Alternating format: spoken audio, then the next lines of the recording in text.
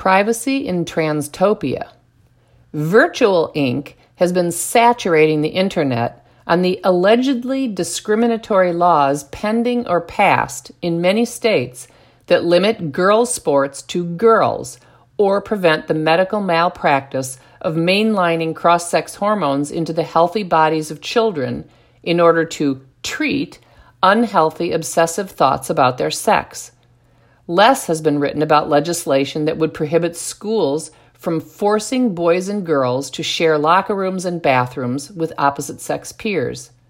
For example, the Tennessee House and Senate recently passed a common-sense bill that will allow not only students, but also staff and faculty to refuse to share multiple occupancy bathrooms and locker rooms, as well as sleeping quarters during school-sponsored overnight events with persons of the opposite sex. The bill would also permit students, staff, or faculty to sue schools if they encounter opposite-sex persons in those private contexts. While schools will be required to make reasonable accommodations for students who pretend to be the sex they aren't, those reasonable accommodations do not include the construction of new facilities. As of this writing, the bill awaits Governor Lee's signature. Satan's henchmen and henchwomen at the Human Rights Campaign describe this bill and all other bills that oppose trans orthodoxy and trans praxis as appalling, anti-equality, slate of hate bills. The Henchians don't explain why it's not appalling to force girls to undress in front of boys in girls' locker rooms, nor do they explain exactly how treating all biological males the same violates the principle of equality, or how it constitutes hatred. To rational people, treating some biological males as if they are biological females is the epitome of inequality, and to compassionate people, forcing girls to undress, go to the bathroom, or tend to menstrual needs in the presence or proximity of male peers is cruel. Moreover, policies that abolish sex segregation in private spaces teach all children that biological sex as manifest in sexed bodies has no intrinsic meaning, and that to be compassionate and inclusive requires the suppression of all natural and good feelings of modesty. Such arguable ideological indoctrination falls far outside the purview, expertise, and moral rights of partisan educrats whose salaries are paid by all taxpayers. Progressives, enthralled to science-denying transcultism, assert that private spaces in which humans undress or tend to intimate bodily functions should no longer correspond to objective, immutable biological sex. They argue that these spaces should correspond to gender identity, that is, to disordered feelings about maleness or femaleness. But in Transtopia, maleness and femaleness are untethered to anything objective, including to either of the two biological sexes that comprise the human species. Maleness and femaleness in Transtopia are disembodied conceits. How transcultists know their gender identities when maleness and femaleness have nothing to do with biological sex is a riddle wrapped in a mystery inside an enigma. But solving riddles tightly wrapped in mysteries buried deep inside enigmas pose no obstacle to the construction of revolutionary laws and policies for delusional people wrapped inside artificially constructed skin costumes and buried inside incoherent dogma. Cartesian transcultists overlook a host of enigmas as they seek incrementally to eradicate sex-based segregation. For example, why should private spaces correspond to gender identity rather than objective biological sex?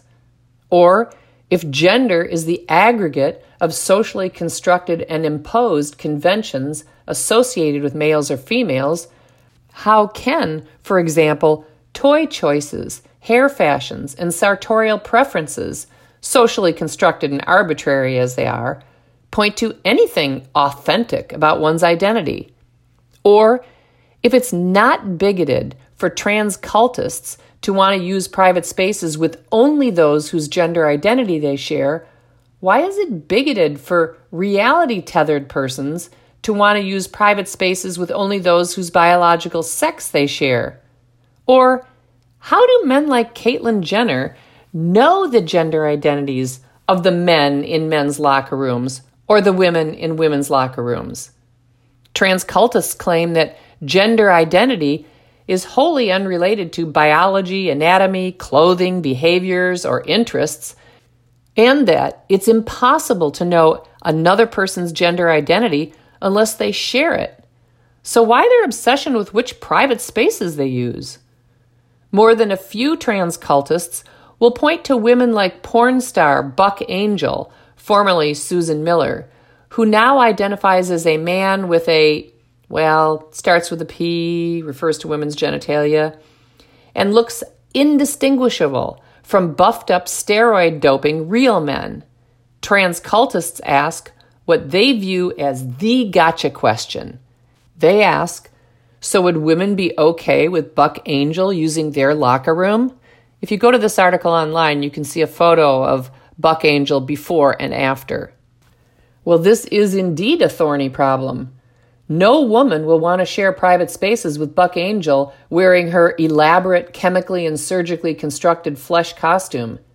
Nor should any woman have to share private spaces with her. Conversely, no man should be deceived into undressing or going to the bathroom in front of a woman wearing a chemically and surgically constructed disguise. But this is a problem the trans cult has created, and the consequences are theirs to bear.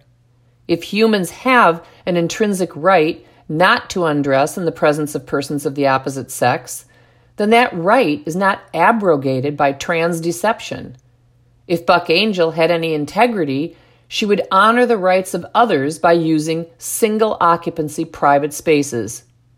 If, on the other hand, there exists no human right to be free of the presence of strangers and other unrelated persons of the opposite sex when undressing, going to the bathroom, or in the case of women and women only, tending to menstrual needs, then all sex-segregated private spaces should be abolished, which is the end goal of trans cultists.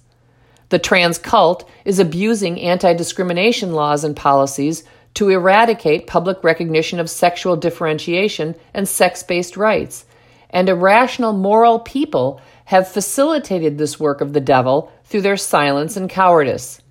If discrimination based on both sex and gender identity is legally prohibited, there remains no legal justification for maintaining any sex-segregated spaces anywhere for anyone. If no organization or facility is allowed to consider either sex or gender identity when designating private space usage, there remains no legal way to prevent any Tom, Dick, or Harry, whether they fancy themselves women or men, from accessing heretofore women's spaces. That, my friends, is Transtopia.